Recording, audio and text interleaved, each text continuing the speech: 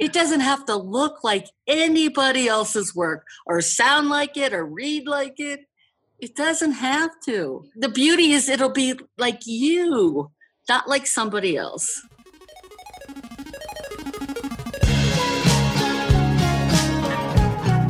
Welcome to episode 3 of Diversity in Making. Diversity in Making is a collaboration between the Purdue Libraries and School of Information Studies and the Asian American and Asian Resource and Cultural Center, also known as the ARC. My name is Sarah, and I'm an assistant professor in the libraries, and I run the Maker programming in the libraries.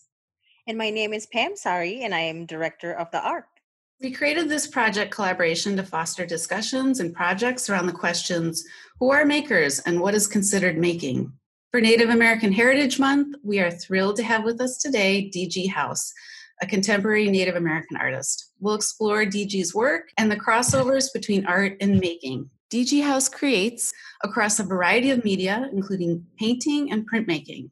She is an artist in residence at the Grand Teton National Park, Yellowstone National Park, and she just completed her artist in residency with the Eiteljorg Museum of American Indians and Western Art in Indianapolis, Indiana. D.G. House's work can be found in permanent collections worldwide, including the Grand Teton National Park and the musicians Sir Elton John, Sir Paul McCartney, and Michael McDonald. Thank you for being here with us today, D.G. So part of what's so appealing and engaging about your work is the variety.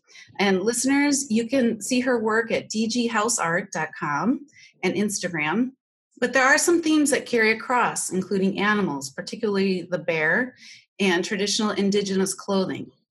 DG, can you talk about the tribe you are a member of and how your culture and nature impact your work? Oh, absolutely. I'm an enrolled member of the Cherokee tribe of Northeast Alabama. And what that means is that you are a member of, a legal member of. For most of us, that includes some kind of identification card or some tribes a specific piece of paper. But you have to be enrolled, a legal member of, in order to be recognized as a Native American, whatever, in my case, artist. So that's my enrollment. I, however, have lived in Montana since 1988, I think it is now. Culturally, for me, I have to back up just a little bit and say that I worked as a professional photographer first, and didn't get into fine arts for a good 15 years after I started. So I wasn't immersed in my own culture other than personally at all, daily. Until I made a conscious decision to stop the photography, and that's a whole nother discussion. We can talk about why I did that, and switch to painting. My first loyalty was to my own culture. That's why I wanted to do it.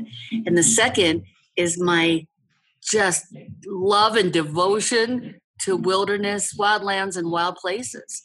And so between the two of them, that's what my art represents now. You can certainly see my culture in it, and I'm dedicating my time and whatever talent I have to recognize the people and the wildlife that don't have the predominant voice in the major culture that we're living in. Yeah, that's interesting. We both, Pam and I, came to your discussion at the Native American Cultural Center where you talked about your start. And it is interesting, if you wouldn't mind talking a little bit about that. About the photography? Yeah. Well, it all starts with lying and sneaking in. Yes, that's what we like to hear. Good role model. Well, it all started, I was really fortunate to be, there's many fortunate reasons to go to a private school. And for me, it was first of all, we had no such thing as homeroom or study hall. It just didn't exist. English 4 years, math 4 years, all that. But we also had the arts. So I took, before I even graduated high school, I had ceramics, anatomical drawing, painting, jewelry making, photography. And then, of course, at that time was 35 millimeter film. And you also developed the film in the dark room. You learned how to do all of that. Well, one of my great passions is sports. And I grew up in Cincinnati, Ohio. So, I had the Reds, I had the Bengals. We had a basketball team at that time. So there was nothing for me to get on a bus and right at the end of my street and go downtown and just walk right into the stadium, like during practices. I thought that everyone could laugh when I get done with this. I thought it's because I look so mature, and I brought a clipboard with a pen stuck in it. So of course I was real, right? Yep. And my camera. But now that I think about it, I walked in with all those photographers and journalists, all those men. They probably thought I was somebody's kid, not in my head. So I would take photos, and either my dad had a dark room at work, and I had a dark room at school. So one of us would develop them. And then we had some connections to the sports page through a family member. And so that's how it all started for me with sports. From there, we had an ice hockey team. There used to be something called the World Hockey League, and it was the Cincinnati Stingers. And somebody, I can't quite remember where the connection was to me from them, but they asked me to take still photos because they were going to be the first hockey team to ever make a groundbreaking thing called a VHS tape. And they were going to make it on speed skating.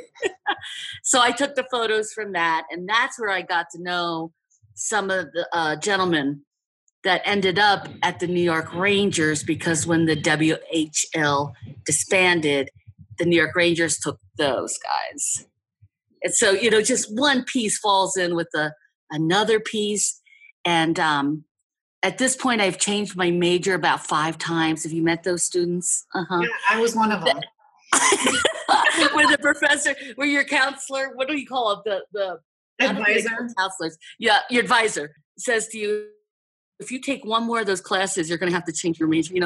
I was one of those kids. So I thought, okay, I'm going to go into forensic pathology because, that's what one does. And so I'm thinking now I'm going to go to med school, right? It's got to be my 4th major. And I took a journalism class, and they said, if you get a promise to get something published by the end of the semester, you get an automatic A. And I thought, well, I like sports, like ice hockey. I queried, I think it was called Ohio Magazine, and they took that. They said yes. Wow. So all that together started weaving some kind of, story for me to go and be a sports photographer, professional sports photographer. So I took photos of the New York Rangers on the road. That's how that started. And somehow through all of that, Viacom, that's the name of the company, big conglomerate company that owns MTV. Now, back in the day, MTV played actual music. And it was the only place really you could hear alternative music if you weren't in a major city with 500 stations. For most of us, that was it, and that was alternative then. That wasn't top 40. So somehow somebody there found me, and that's how it started, with me taking photos of celebrities, if you want to call it that, but really rock and roll photography. And that's how that happened. But because the story isn't complicated enough, since 1981, I had been coming out west to where I am right now, Bozeman, Montana. And I was working in Yellowstone or Grand Teton every summer. So by 88, my dream, what I really wanted to do was be a professional wildlife photographer. So I gave up it all, and I came to Bozeman, Montana, because that's the biggest city around the park. And I could get a job. And so I did that to 95. And then that brings us up to when I decided that with the great encouragement of my husband and 3 kids at home probably under 14 at that time, it was scary. But I decided it was time. I was 35 at that time. And my husband said, well, what are you going to do? Wait till you're 40, wait till you retire. When is the good time? And the thing that, it was amazing. And so I go to there's one room open at the art center in downtown Bozeman, and it's 8 by 10 feet, and it's $50 a month. And I'm terrified because that came out of the food budget. for children. I wouldn't care so much with just me, but so I opened that door immediately to the public and started going to farmers markets on Saturdays as soon as they opened. I knew nobody, nothing, no gallery, no fine artist, nothing. And by hard work and many kind people with a hand up, that's how I got here 25 years later. When you moved to Bozeman, is that where you started incorporating your culture? And yep. And was a connection? It's so funny because I always forget this part of the story because people concentrate now, of course, on painting. It's funny when I do photography now, I'm now the painter that does some photography. And I, in the beginning, of course, I was the photographer who wanted to be a painter, is how it's described, right? But actually, I was very practical in the beginning. And I took terracotta pots and I painted real Native symbolism on those pots. And that's when I opened the door to that studio. That's how I really started. And then slowly over that about a year and a half, 2 years, I started putting paintings up in the studio. And 2 years later, I had my first solo show as a painter. But how I paid the bills was painting terracotta pots. I had to make and here's what if you're going into the arts, you do not have to sacrifice any integrity of what you're doing. You don't have to sell out, as people, sometimes say. You can paint exactly what you want to paint or write or dance, whatever it is, and still pay your bills. It's okay. Yeah, you don't hear that. You don't hear that. There's almost what I've heard through the years is it's time to grow up. That's what you hear over and over. Put down your artwork, put down your instruments. You can do that on the side. It's time to grow up and get a real job. You can do that in your spare time. That's the message we get. And what kind of culture is that? What are we doing all the work for? Right? Why are we getting up and going to work every day if you're not creating? And making art? And you're right. That is what they say. I had when I am artist in residence in it's part of the Guest American Indian Artist Program in Grand Teton National Park. Native artists rotate in and out every week, and we have like a gallery, and we sit in it and we talk to the public. Well, a probably 9-year-old girl walked in and said to me, I want to do this. I can't wait to do this. I think this is what I want to do. And, she's in there with just me, so I could give all my attention to her. And so I'm telling her, yes, you can. And this is how you're going to do it. You're going to stay in school because that gives you all your opportunity. And we're going on, and she's just beaming. Her mother walks in, no regard for the fact that this little girl and I are in the middle of a conversation, whatever. And she goes, is she talking about that art again to me? And I said, we are talking about art. And she looks at me, looks at the baby, the 9-year-old, and says, you will not be a starving artist.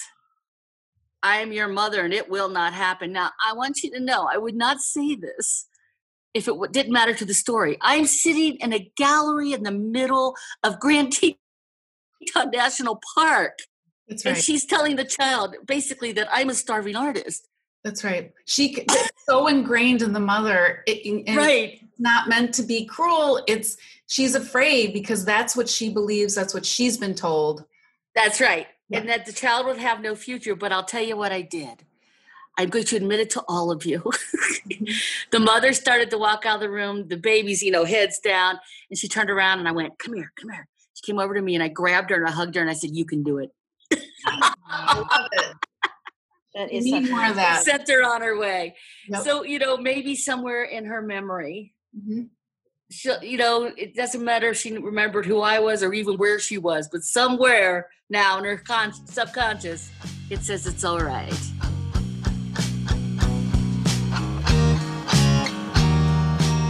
Back in those early years, right, when you knew all the myths that people talked about the life of an artist, what sustained you in that very beginning?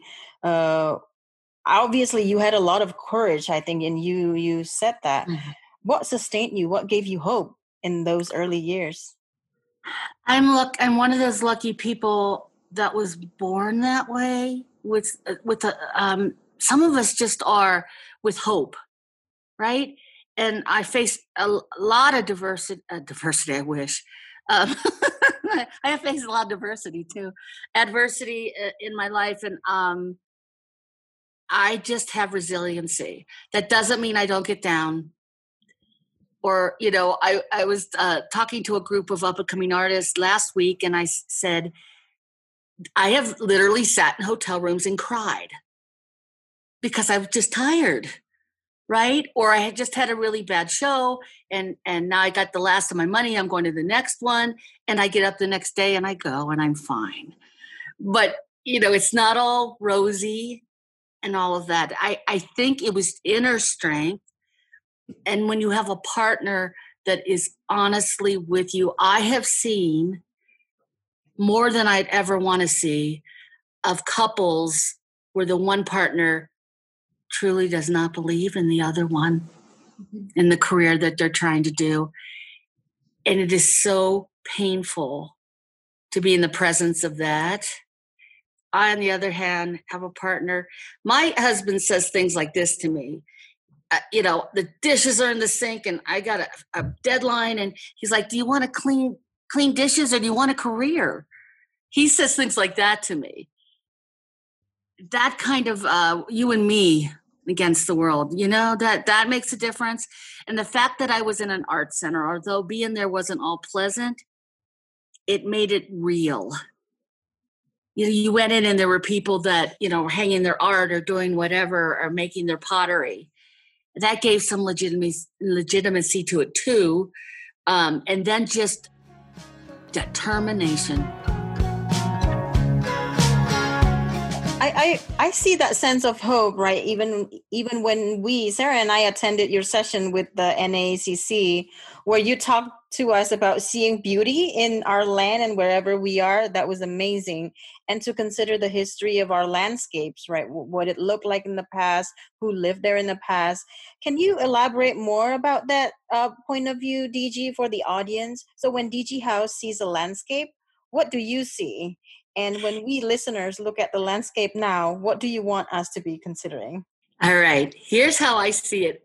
And none of us know if what we see is like anybody else, right? It was just recently I found out that some people don't hear their own voice and their own thoughts thinking. There are people that don't do that. That scares me. So the way I see the world, first I see tiny things for some reason, but I see things in color and shape around me. So that's why architecture to me is beautiful too. A good architect, I admire that so much.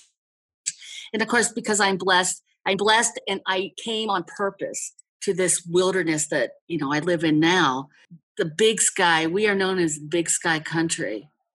Clouds alone.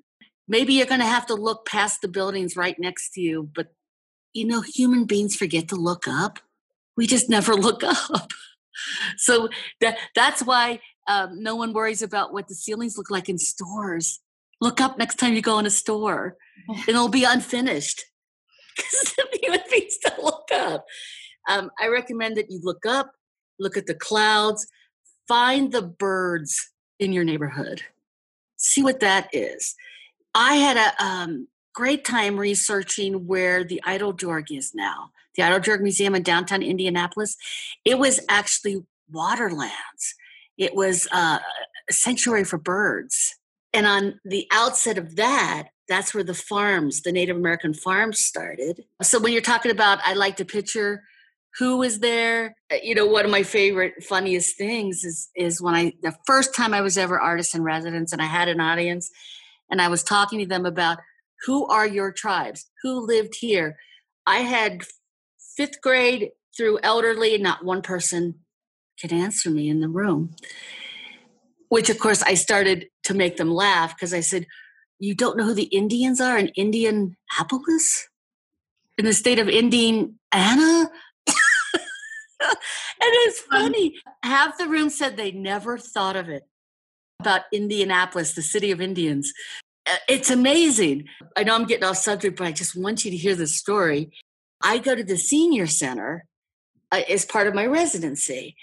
And we're talking about that. And an elderly woman said, I know the Delaware. And I'm like, yeah, that's one of your tribes, the Delaware. She said, I know because my parents bought our house from the Indians. The whole place goes, what? She goes, yes, I still live in the house. And I have the original deed. She goes, do you want me to go home and get it? I just live down the street. We're all like, yes. She brought it back. And indeed, her parents bought the land from the Delaware Indians. And it's right on the certificate. I can't remember who I was with from in the museum, but you better believe we shot copies of it. That's how close we really are. It isn't that long ago. So when you are there, no matter where you are in Indiana, wherever you're watching this from, you get yourself to your local park, your state park. And if you're lucky enough to have a national monument or a national park in your state, get yourself there. Humans crave wildlife and wilderness. We need to be outside. One way that this active seeing and looking into history plays out is how communities now start using land acknowledgement. So in your opinion, why would land acknowledgement serve as one of the expressions of active remembering of history? And in your perspective as well, what should accompany land acknowledgement to express the active process of remembering? Oh boy, you touched my soul. Let's see if I can handle all of that. I would start by talking about our world as it is today and this term cancel culture. There's no cancel culture. There's a refinement of information, my opinion. Let us, as human beings and with kindness and with acknowledgement of all, let's get to the best version of the story, the truest version of the story that we can get to all together. It is just amazing that some of the things I talk about and the kids, especially like the 5th graders, 3rd graders I talk to them it's thousands and thousands of years ago. It's not 200 years ago, but it's the same for adults. When you think that we had ancestors just a generation like behind me that saw plane flight through going to the moon in their lifetime. Things accelerate so fast that you think things happened so far ago and they didn't. And our other problem, I think, is that for some reason, I don't know if it's just in the United States, but we think that people before us didn't really somehow exist. Like they didn't really fall in love, or some weren't awful, some weren't great. I mean, the real feelings only happen when we got born. That's it's insane, isn't it? But it's true.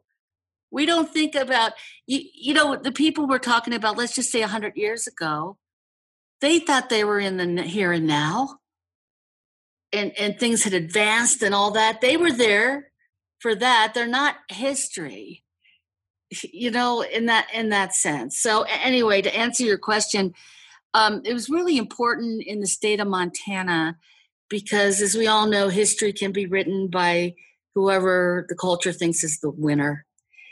And there were places here in Montana, and I'm only talking in the last 10 years, there's a very offensive word, and I'm going to go ahead and say it, and the word is squaw, and it's highly offensive.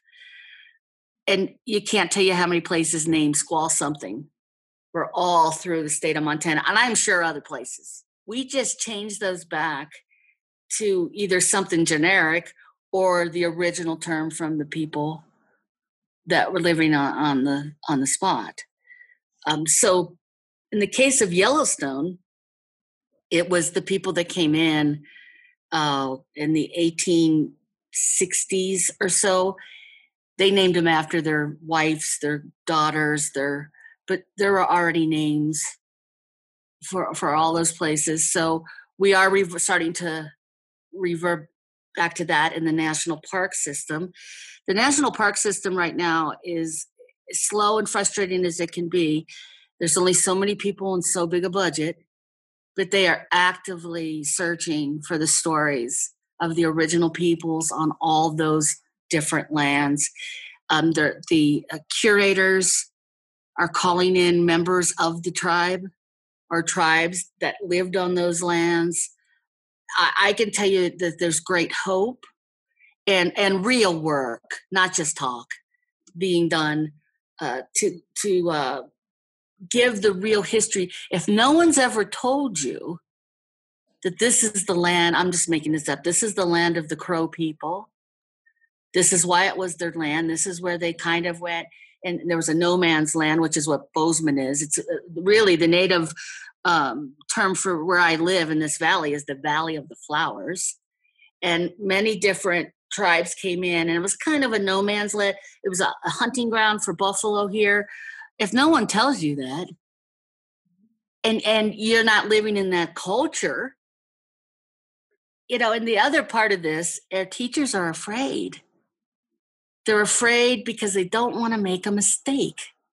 It's different when you're at the university level and you have studied and you have researched, but when you're teaching 5th grade, which already you're overworked, underpaid, you're trying to, especially when there was, what was that? The No Child Left Behind or whatever. And every day you had to hit the mark on what had to be done that day. And then you're told you have to teach some kind of Native American history.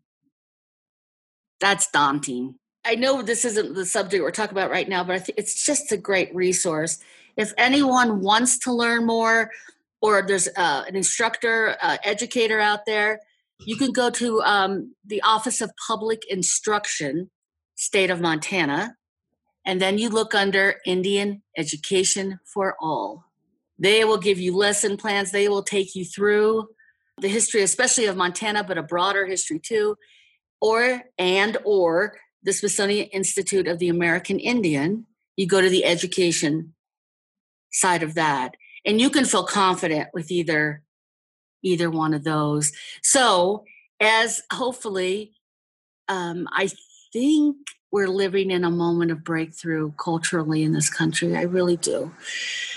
So, as this happens, let's hope for better curation of signs and names and recognition. There's no railroad without our Chinese immigrants. The entire government is based on a Iroquois system of government. I don't care if people don't want to know. We are one. We are one. The beauty is the diversity. To me, that's all the colors. But we're one painting, right? And I think there is hope. Yeah. I agree. It's scary because all this stuff is coming up, but I've seen the power through this tumultuous time when you tell the story and then people accept it and things change. Yes, that's where it is. You were saying it's like if you don't tell it, then people don't have to accept it. I find that most humans want to find part of themselves in the story. And whatever story you're telling. Yeah. So we got to get back to the fact that everybody before us were human. Yeah. Great people. I won't say what I say when I'm live in this classroom. There were great people, and there were, there was.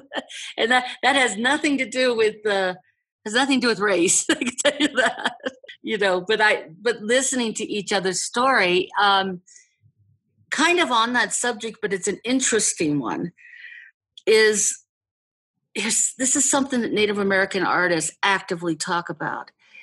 The depiction of natives by non-natives continually stuck in the 1880s wearing regalia.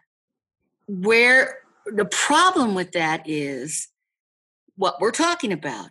How can we tell people we are alive today if the only imagery they see, and if you don't look like that, then you can't be an Indian. If you don't look like the same, and God love all you Plains Indians, I love you all, but if you don't look like a Plains Indian in regalia in the 1880s, then the general public thinks they're not Native. So here's the discussion. I have no answers for this. This is just a discussion. I've had non-Native artists pull me into discussions, and who doesn't love that on Facebook, about is it not all right for non-natives to paint natives? And I said, I would argue that as an artist, if you are so inclined, you paint whatever you want. However, if you're painting a teepee with natives that never lived in a teepee, or a teepee with 3 different tribes symbology on it, because you don't know one from the other, do some research first. Don't put Lakota clothes on a Assiniboine warrior. I mean, if you know your stuff, whatever. Boy, did that get heated fast. Oh, really? Here's what I ended up saying at the end.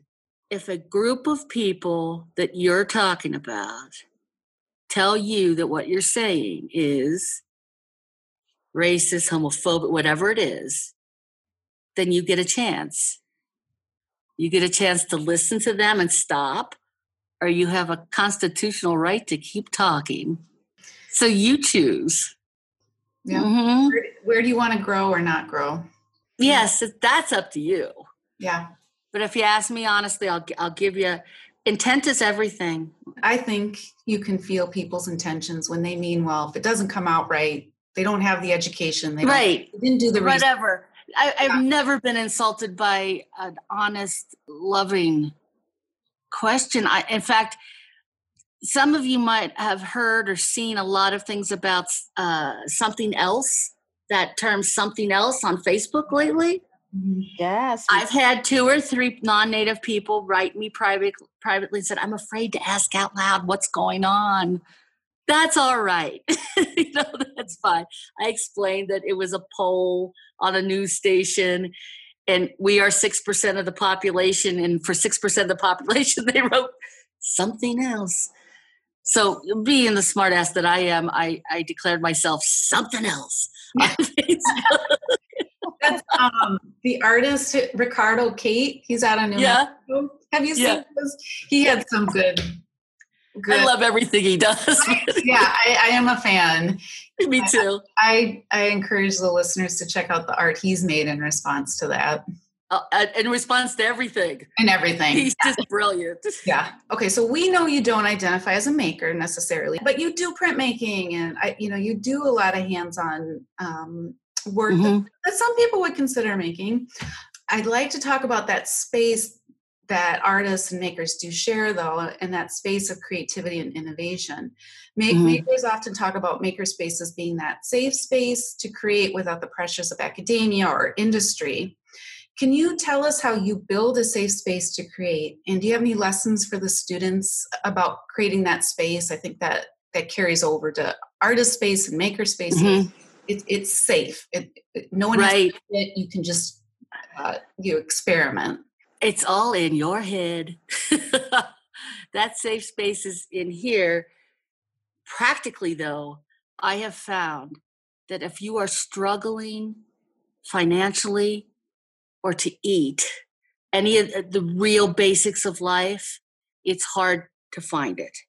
If you can find it, though, in the midst of that kind of adversity, your art will be beautiful and a representation of that. I, however, wish for you that you never have to be in that space. Once your basic needs are met as a human being, all of that safe space is inside of yourself. It's how not only how you're looking inside, but how you're looking out at the world. So you can make yourself feel unsafe to make art if you put these rules with it. Like, what's the point if I'm not selling it? What's the point when I could be making money doing this? So it's a emotional and a mental kind of thing. For me, I don't think I can do anything else. And by that, I mean nothing would ever give me this much pleasure than to create. And once again, I don't know what the hell's wrong with me. Fearless when it comes to making art.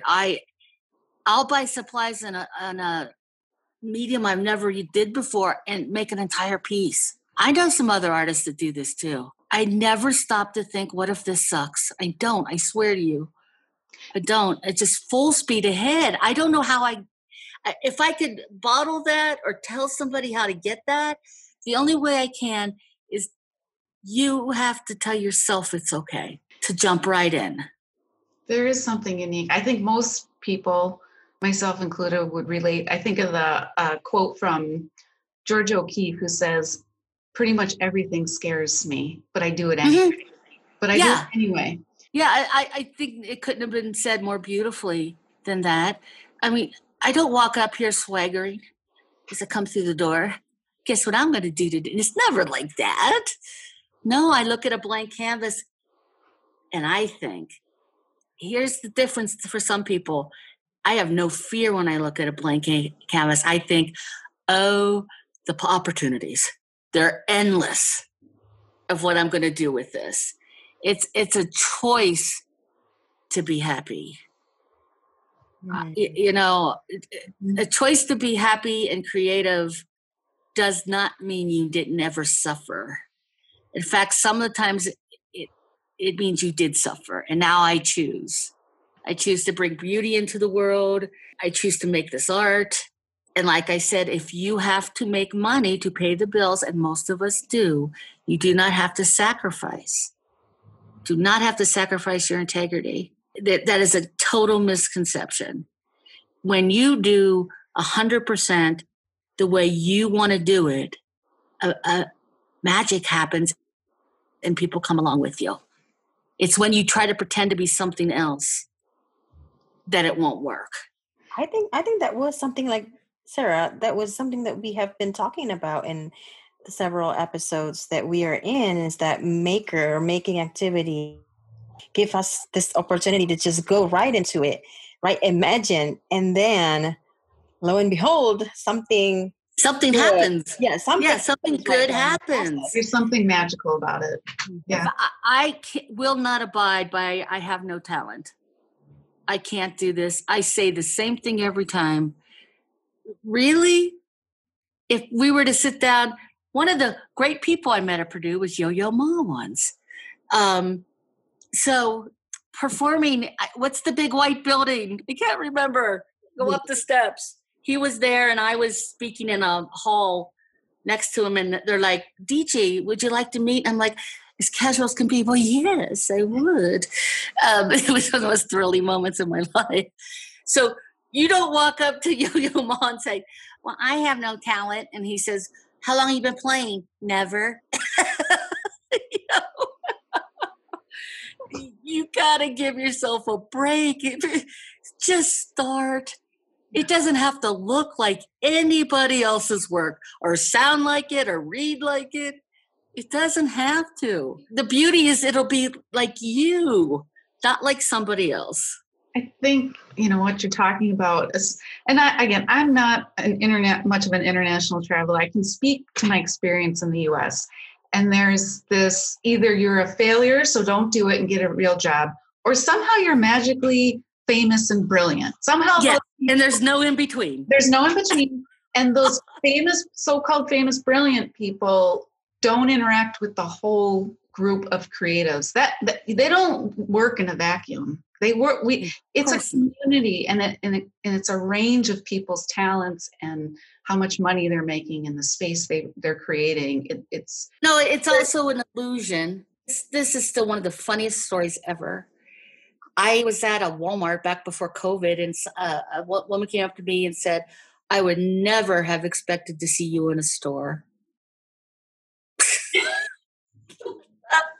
And I'm trying to think, do you ever in an awkward moment, you're thinking, what does this mean?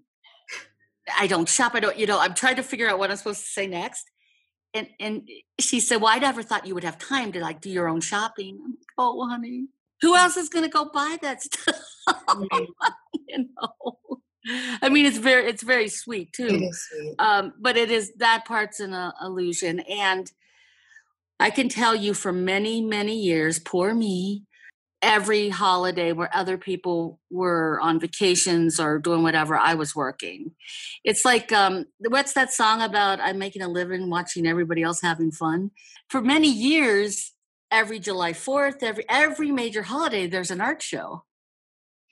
So we're begging and loading cars and lugging stuff out, setting up tents, and everybody else is walking by with cotton candy. I'm willing to make that sacrifice, don't get me wrong. But that is an illusion too, because the people come in the booth and how'd you do all this? I wish I was you. You're like, well, you're not going to take this down in the pouring rain in 2 hours. But also at the same time, I'm incredibly grateful, of course. I paint blue bears for a living. Are you kidding me? It's what I do. But it's work. That sense of, that making there's something that will work out. Yeah, I understand what you're saying to me. The try to go on the journey of the making. Right. And somehow something will happen too. And you'll have done it yourself. But whatever happens in the human brain, when you make something, I don't care if it's a loaf of bread, it's a piece of art, it changes something in your soul. So DG, in the NACC event that we talked about, you taught us about journaling art, and you showed us the journal that you are currently creating that includes old books and paintings. And the same, you taught us the same idea that whatever mediums or instruments that you use, it will somehow work out magically. And the more diverse, the more interesting. Yes, it is. You can sew something and put those in a journal. You can sew a story and attach it. All those textures, and that to me is just glorious. Mm-hmm. So for those who are listening right now, DG, can you please describe what it looks like and why the making process of that journal is meaningful to you? And we're thinking, especially during this pandemic, right? This can be a particularly meaningful art making activity. Absolutely. And you don't need any funds at all to get started. If you do have funds, good for you. I'll tell you how to buy, good things for that. All you need is paper. Some kind of paper. I saw a journal recently that was all done with junk mail. They painted on junk mail or stitched on it or markered on it. And they took envelopes, when people send you, send this back and there's just endless envelopes. They did printmaking on that. Then they tied it all together. Isn't that fascinating? You can take a composition book, those 50-cent composition books, and you can turn that into an art journal. You want this thing to be juicy. You want it to not be able to close. You want it to be half open, full of delights in there. You can decide what the theme is. There does not have to be a theme. It can just be your reflections every day. And that's why now as we face this together, this worldwide pandemic, now is a great time for you to reflect on what's going on with you personally and in your community. You can do that through writings. You can download things off the internet and put it in your book. You can paint, you can draw, you can collage on these pages. You can buy something called a mixed media sketchbook, which takes water media and other things better. You don't have to have it. Glue things in, stitch things in, tell a story if you want. I love also taking pages out of an old book, and you can erase all the words that you want to find a sentence that you love inside that entire page. It's another way to do it. You can make your journal out of an old book that you have in the house and start drawing on it, like natives did during reservation era art, when you were forced on a reservation and all you had to draw on what was whatever was left at base, at the fort, stock certificates and ledger paper and receipts. And you either embrace what's on the page or you totally forget what's on the page, and you make your art to reflect that, or you make your art in spite of the page you're working on. So I think at this time, and I know what I want is for you to have that in this moment and now. But remember, we're not always going to be here. Can you imagine in 100 years when people look at the journals, how important that art is going to be of the story of what we've all gone through together? You know, imagine your family 2 generations from now looking at your journal because they want to know who you were. And then there's your handwriting and your drawing. And I would love to have that from, you know, different family members that have gone on. But really in the moment right now, just be, you know, this is yours. No one ever has to see it if you don't want it to. This belongs only to you. And I recommend you, if you can, keep it with you at all times.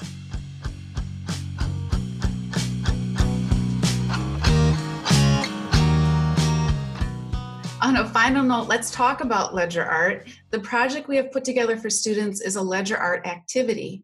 DG, can you give us the history of ledger art and a couple of prompts for students to create their own? Absolutely. You know, the history of Native American art is a history of storytelling. This is how we told the stories. 500 different tribes before Europeans came. We still have over 500 different tribes right now. 500 different languages, none of them written down. So how do you tell the stories? Of course, voice, oral tradition, song, dance, and then we start with, we'll take it not into Mesoamerica, we'll take it back to petroglyphs, pictographs, cave drawings. For us out here in the West, it's rock walls have the stories on them. Some of them have been dated back 3,000 to 7,000 years. There are ones in France. This is a human thing. There's ones in France that are 50,000 years old. Humans all over the planet have done that. From that point, for natives, we can talk about the storytelling in pottery and wood carving and weaving. But the one we're going to talk about today is hide painting, the most important animal to the Plains Indian. And I know it's hard to imagine, you know, we were just talking about, we're only talking hundreds of years. There were buffalo in Indiana. If a grizzly bear could survive, a grizzly bear lived everywhere in what is now, you know, the continental U.S. Hide painting tended to be out here where I'm at, on the buffalo, which the real name is bison. I have to say that. The scientific word is bison. We'll use what most Indians say today as we talk, which is buffalo. That's the most important animal.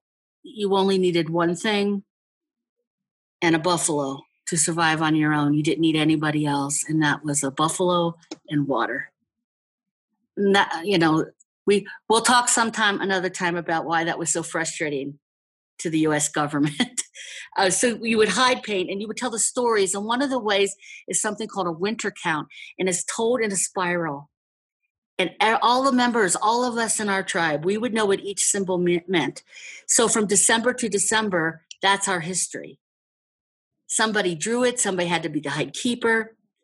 And so we could read our own story. It was our history book. Now we get to the reservation era. And that's the 1800s, you know, 1830s. When you're talking the Southeast, it's closer to the 1860s. When you're out West, you know, as the Europeans and the cavalry made their way across the country. Now you're put on a reservation and you are not allowed to leave in those days. That is not what it's like now. But back then, you're in jail, you're in a concentration camp. You can't come and go as you please. You wear what they put on you. You eat what they give you, which means no hunting. And without hunting, there's no hides. Now, how are we going to tell what's going on with us right now? Right now, we're using a journal to tell what's going on with us. Back then, they had to find the paper. At the same time, soldiers were issued watercolors, color pencils, or crayons. So you could get the media from the soldiers, trade them for something. And then if you go into the office of the fort, there's tons of accounting paper because it's a government agency. So how many horses came in, how much flour came in, they're keeping track of all of that. And then, of course, you go through the waste paper basket and any paper that was thrown out. This is now your blank canvas. And this is how you tell your story. Now, ledger art, I'm going to use this term, but I don't mean it. It's the way I'm saying it. It's not a 3D art. It's a 2D art, kind of like a flat cartoon. You see why I didn't want to say that word. But I want to give you a mental image of it. This is storytelling, not shaded, fine Western style art. Although I've seen it done that way nowadays, but when it started. So here's the idea. If something happened a mile behind you that was just as important as what's happening where you are in the plane of the painting, the picture, you'll be side by side. It's not about perspective. We're telling a story here. All right. So one of the great, and you'll read about this yourself, but one of the greatest empowerments of ledger art was at the Battle of Little Bighorn. And after that battle was over, the ledger artists that made art about it, their story matched. That's not what went in the history books or the newspapers. Not until the 1980s. I think it was 80. When the battlefield burnt to the ground, they found casings and bullets and people and scientists, read all that evidence that ledger art and the new findings of the scientists matched exactly. The power of telling your own story. If our people hadn't told their story, we wouldn't have known that it was right. How long would it have taken? Would they have ever told the truth? I don't know. So this medium was only men, only drawing about a battle. Now, today, is it still being done? Yes. Now, men, women, children, it's about love and it could be humorous. It doesn't have to be serious at all. Is our culture, many of us were taken and put into boarding schools.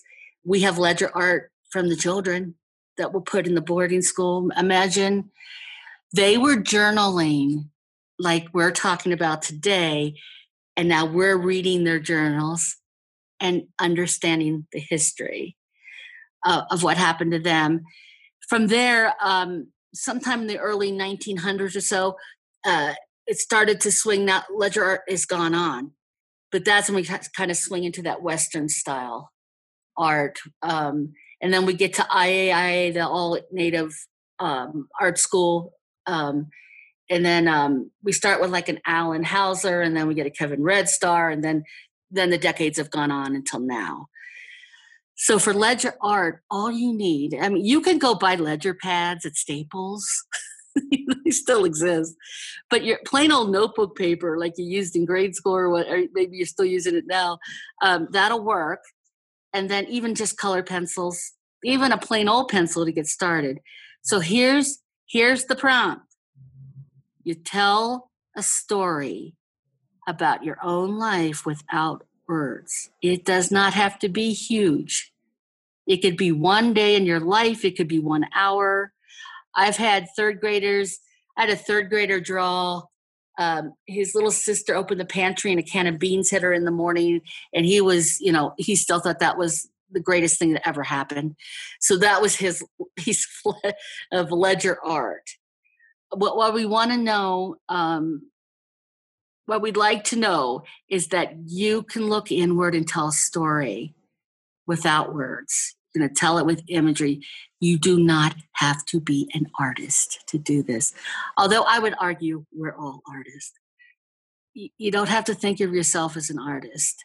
Challenge yourself to tell a story about you. Today it is all about you, not every day.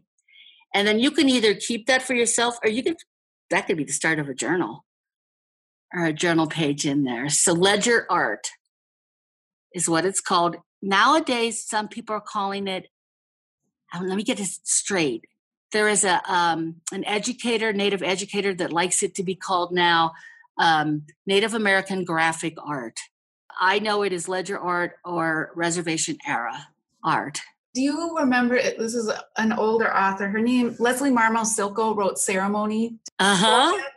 That concept of nonlinear storytelling. In my mind, I am trying to pull together this idea of ledger art. When something's important, it pulls up next side by side, even if it happened a day or two ago. And my logical mind is saying, is there some connection between you did this, you motioned a circle when you talked about Native American storytelling, and it made me think of that not linear, a circle. It's all circle. And then the idea of the ledger art, something can be side by side, even if it happened. Are there any connections there? My mind is trying to. I'm sure there is, and I didn't even know I made that. Yeah, the circle. But in Native culture, the circle, the sun, the teepee, ceremony done in a circle. You enter the powwow, and you enter clockwise. Your life cycle, the life cycle of anybody, that everything's in a circle. I have heard argue also about one of the things that was confusing when Europeans came was the idea of an acre and a square. It just was incomprehensible that somebody wanted to own 50 feet of a creek over here. There's no logic in that. It is a way of looking at the world, and it's circular. It's just a different way of looking and structuring your thoughts. Thank you, DG, for this special time. And thank you also, listeners, for joining us today. In the episode page, we will let you all know the pickup information for our making activity. The page will also have information about DG House, her website, and also pictures of her work that we discussed today. Our next episode will be in February 2021. So we hope that you will wait with excitement. Until then, keep on making and boiler up.